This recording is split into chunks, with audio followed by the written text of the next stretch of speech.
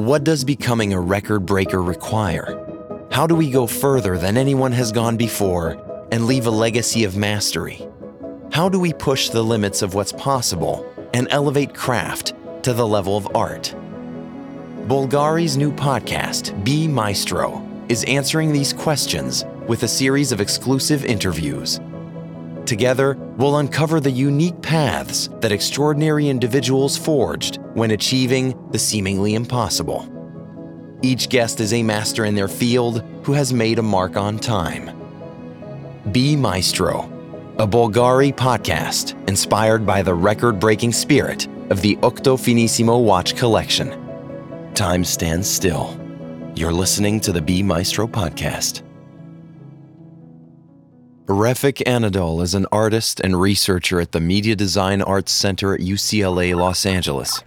Immersive, hypnotic, often monumental, his digital works explore the world of data and quantum poetry. Creations that combine plastic beauty and artificial intelligence. Creations that also draw a new territory, a new country, a new memory. The world of Refik Anadol. I'm Refik Anadol. I'm a media artist and director working and living in Los Angeles. I've been originally from Turkey, Istanbul, and almost 10 years ago moved to Los Angeles to start a new journey as a media artist. Buongiorno, Refik. You were born in Turkey and now you live and work in Los Angeles. What is your life course?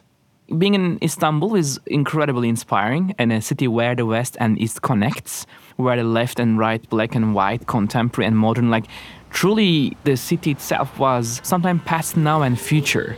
And then later on in my journey, I guess I found myself much more connected to the future, the near future experience. And I think Los Angeles right now for me is kind of remembering the future moment, because you are in the West Coast, in California, but also closing to the tech giants where the technology every single day reinvented in Silicon Valley, but also where the cinema, where the Hollywood, where the arts also created. I don't know, the La La Land world, I guess, wherein the imagination borns every day. And also teaching, very important for me. So literally, the city itself is, I think, holding the dreams and the memories right now. When you were a teenager, you had a passion for sci-fi.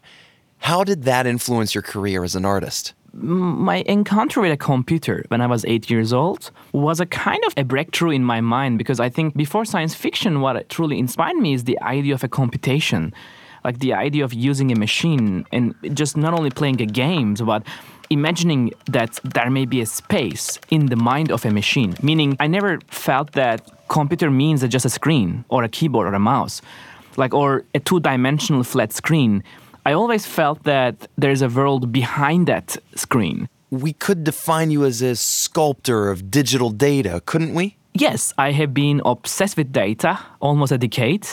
Actually, 2008, when I really speculate the data painting, I guess. I coined the term most likely. I'm still researching. But 2008, I was an undergrad. And there was an incredible software called Pure Data. And the software was designed for complex and real-time sound creation. But the instructor was incredible, and he was saying, don't think this is just an instrument, but think that you can make invisible visible. And I remember this quote very well. And in that class, I felt that I could paint with the signals, the sensors around us, imagining about that. And I think literally more than a decade, I'm creating algorithms and working with my team. I'm not alone, by the way, and together truly trying to make invisible visible. And data, by the way, is not only just imagine a numbers. For me, data is a form of memory, and that memory can take any shapes and forms and colors. I think truly I am sculpting data and painting with a thinking brush. Doing better with less. This is what we try to understand in this podcast, and we have the feeling that you sometimes are doing the opposite by using billions of pieces of data to create your own world. Is that correct? Actually, it's sometimes yes and sometimes no. I think the very first thing is, of course, doing better with less is an incredible motto. But the world we are in right now requires an incredible amount of information to understand where we are going. even though I'm a minimalist, I love minimal world of like imagination, but I found myself also like stuck in the millions of like data points and, or hundreds of millions of like particles and molecules and trying to reconstruct some sort of, pigmentation or something like that. But it's very interesting to say that at the very end of the experience, the hope is extremely actually less, and try to reconnect the audience or whoever the art lovers or the experience lovers, let them just connect with the piece emotionally and meditate. Your works have the power to fit into the urban landscape. Why does it work so well? First of all, urban space for me is one of the most incredible space to imagine. Urban means, or public art means, there is no floor, there is no ceiling, there is no door, and the time is just up to the audience, to the public. And it's free for everyone, it's open to everyone. It's just one of the most unbiased universe I think an art can survive. And I highly believe that in several centuries later, I'm pretty sure that the art will not be only in a museum or a gallery. Art will be in a metaverse, art will be in a virtual space, in our mind, in our like every single, space. But I think urban will always remain. If our bodies and the physical world is there, I think that urban is the most powerful canvas for any creator. Your relationship to time and memory is powerful. Why this obsession? When I think about data, first of all, again, the data for me is a form of a memory, and it's not just a bunch of numbers. And that memory, again, can be anything, right? Our heartbeat, our brain signals, Wi-Fi, Bluetooth signals, weather conditions, temperature, wind data, the car speed. Anything I think in life has a potential to be a memory. But I think my obsession with memory is a personal memory, I think, is the world's most precious, most important data for everyone uniquely. And I feel like holding a memory or understanding a memory and respecting a memory is one of the most fundamental importance in the world of like machine intelligence. And most importantly, I guess, memories are the most critically important part of our life. Is this a very personal project? The obsession is not finding personal data, but finding what is the most common memory of humanity that just belongs to everyone without separation. Such as nature, right? We all need nature to be survived. We all need what is the future of humanity? Are we going to space? Or what is like life in urban space? I'm tracing these memories of humanity. Like, for example, again, recently we did a project with Bulgari, which was an incredible research about like the flowers. We look at like 70 million flowers in the world and reconstruct the machine's dream by letting AI dream every flowers in the world while we were watching it in an immersive environment and the real-time scent augmentation. This kind of reconstructing a memory through the machine's mind is an incredible serendipity, a whole different way of like pigmentation of life. And I think it's a huge potential for creativity. In one of your TED Talks, you actually ask a very interesting question. What could a machine do with someone's memories? And we have another question on the same level. What could a machine do with another machine's memories? It's a very meta question, I know, but it's a very childish dream. I always want to touch my memories. Always hug my dreams, in a very fun way, in a really playful way. But the same question is how can a machine can understand a human memory in a way that is just going beyond classical social media or, a current state of memory context is not just what I'm imagining. It's just beyond a bunch of simple algorithms trying to predict who we are. But I'm truly imagining this, from the heartbeat to skin conductivity, the brain activities. How can we reconstruct a memory that can be used by a machine, and what can it do with that? Again, without breaking the privacy and the free will. I think it's a very fundamental question, and I think it's answering this question will be extremely vital and urgent, both creatively and ethically. In this podcast, we also try to understand what it takes to break a record, exceed limits. How did you manage to go beyond your own? I think it's my role, my responsibility to push this imagination to the edge. And if I push my edge, I found that questions and those breakthroughs, I guess. For example, when I dream about what is the world's largest data ever collected for an artwork that is, independently an artwork.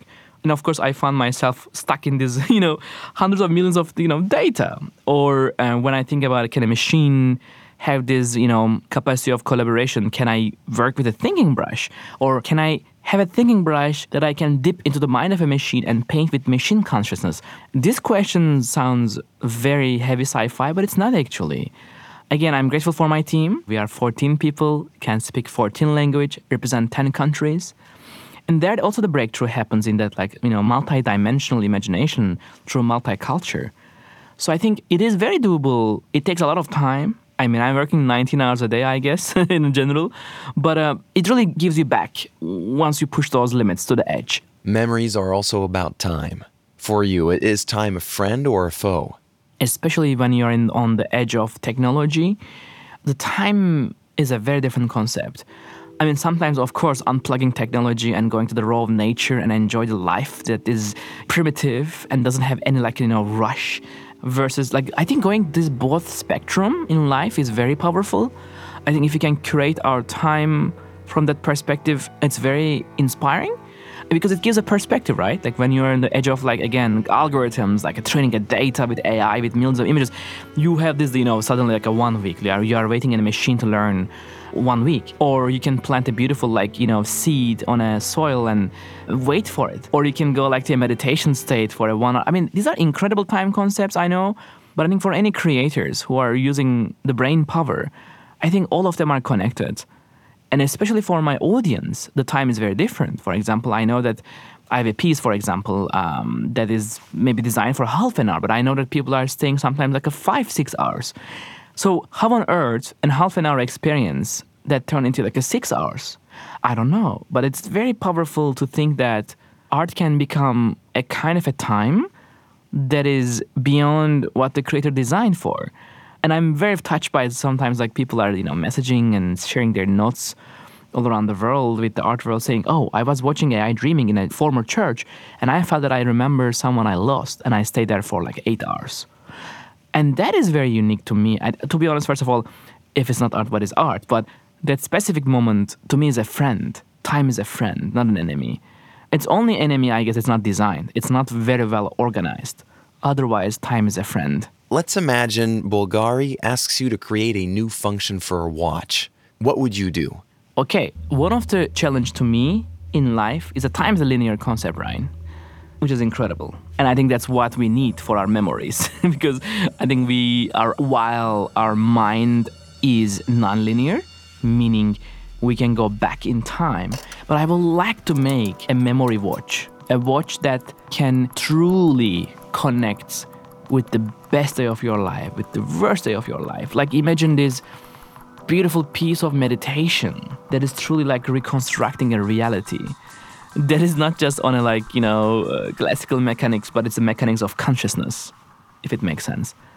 And I don't know how to make it, but I feel it can be incredible.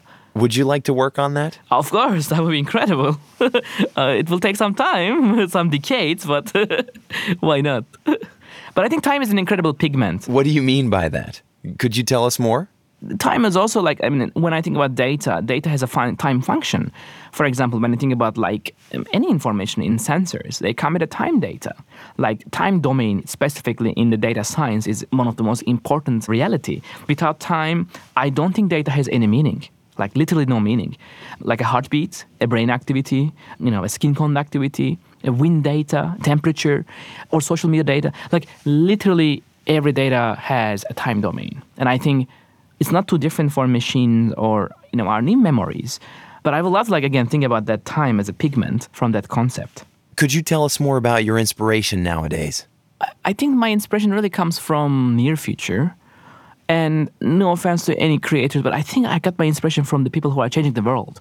Nobel laureates, people who are finding the protein folding, trying to cure cancer, trying to cure COVID, right? And then try to create meaningful, purposeful, and impactful research and science. And I think I found myself fascinated and more inspired from the people who are changing the world or who wants to change the world in a good way. And I think as humanity, we are on the shoulders of many giants. And I think, who are those giants that are holding the humanity? That's my chase. That's my, inspiration so far. Do you define some form of universality when you are creating? Absolutely, yes. I think, again, I don't believe in borders. I don't believe in... I love cultures. I believe in cultures. But I don't believe in, borders in life. And then I believe to be a, world citizen. And I think finding that language in life that is for anyone without any bias is just remarkably challenging. Maybe that's why light is the most important material in my work, by the way. Like, I think light is one of the most inspiring material that can, I think, do that universal, connectivity. Like all of us needs a sun, right? Your work is also a bit political. It is, but it's trying to be political by not using the classical politics. I always hate separations. I always find myself finding what is a connecting tissue, what is like the memory that like holds everyone equally important, and not necessarily ignoring any problem, not necessarily ignoring any issues in the world, but I'm trying to find what is the common threads for humanity that can be, let's say, more connecting each other than separating each other. And how can we reconstruct that positive reality through the arts is one of my political or activist mission, which is why nature is my main theme in my many work, that nature is a fundamental starting point that connects all of us. What would you say to a young artist asking you for advice? I think our heroes, our mentors, our teachers, who we are. What I'm learning at every single moment, like I'm proudly calling my mathematics teacher from high school and celebrating every single artwork I'm creating. I'm remembering our heroes, and again, in my field especially, the people who just, shape my imagination. I think one of the most fundamental, part is like being grateful is one thing. But remembering the heroes and the teachers and our mentors, I think very important. Having a mentor in this technological field is very important. There are people I'm seeing sometimes doing, similar things, with or without knowing.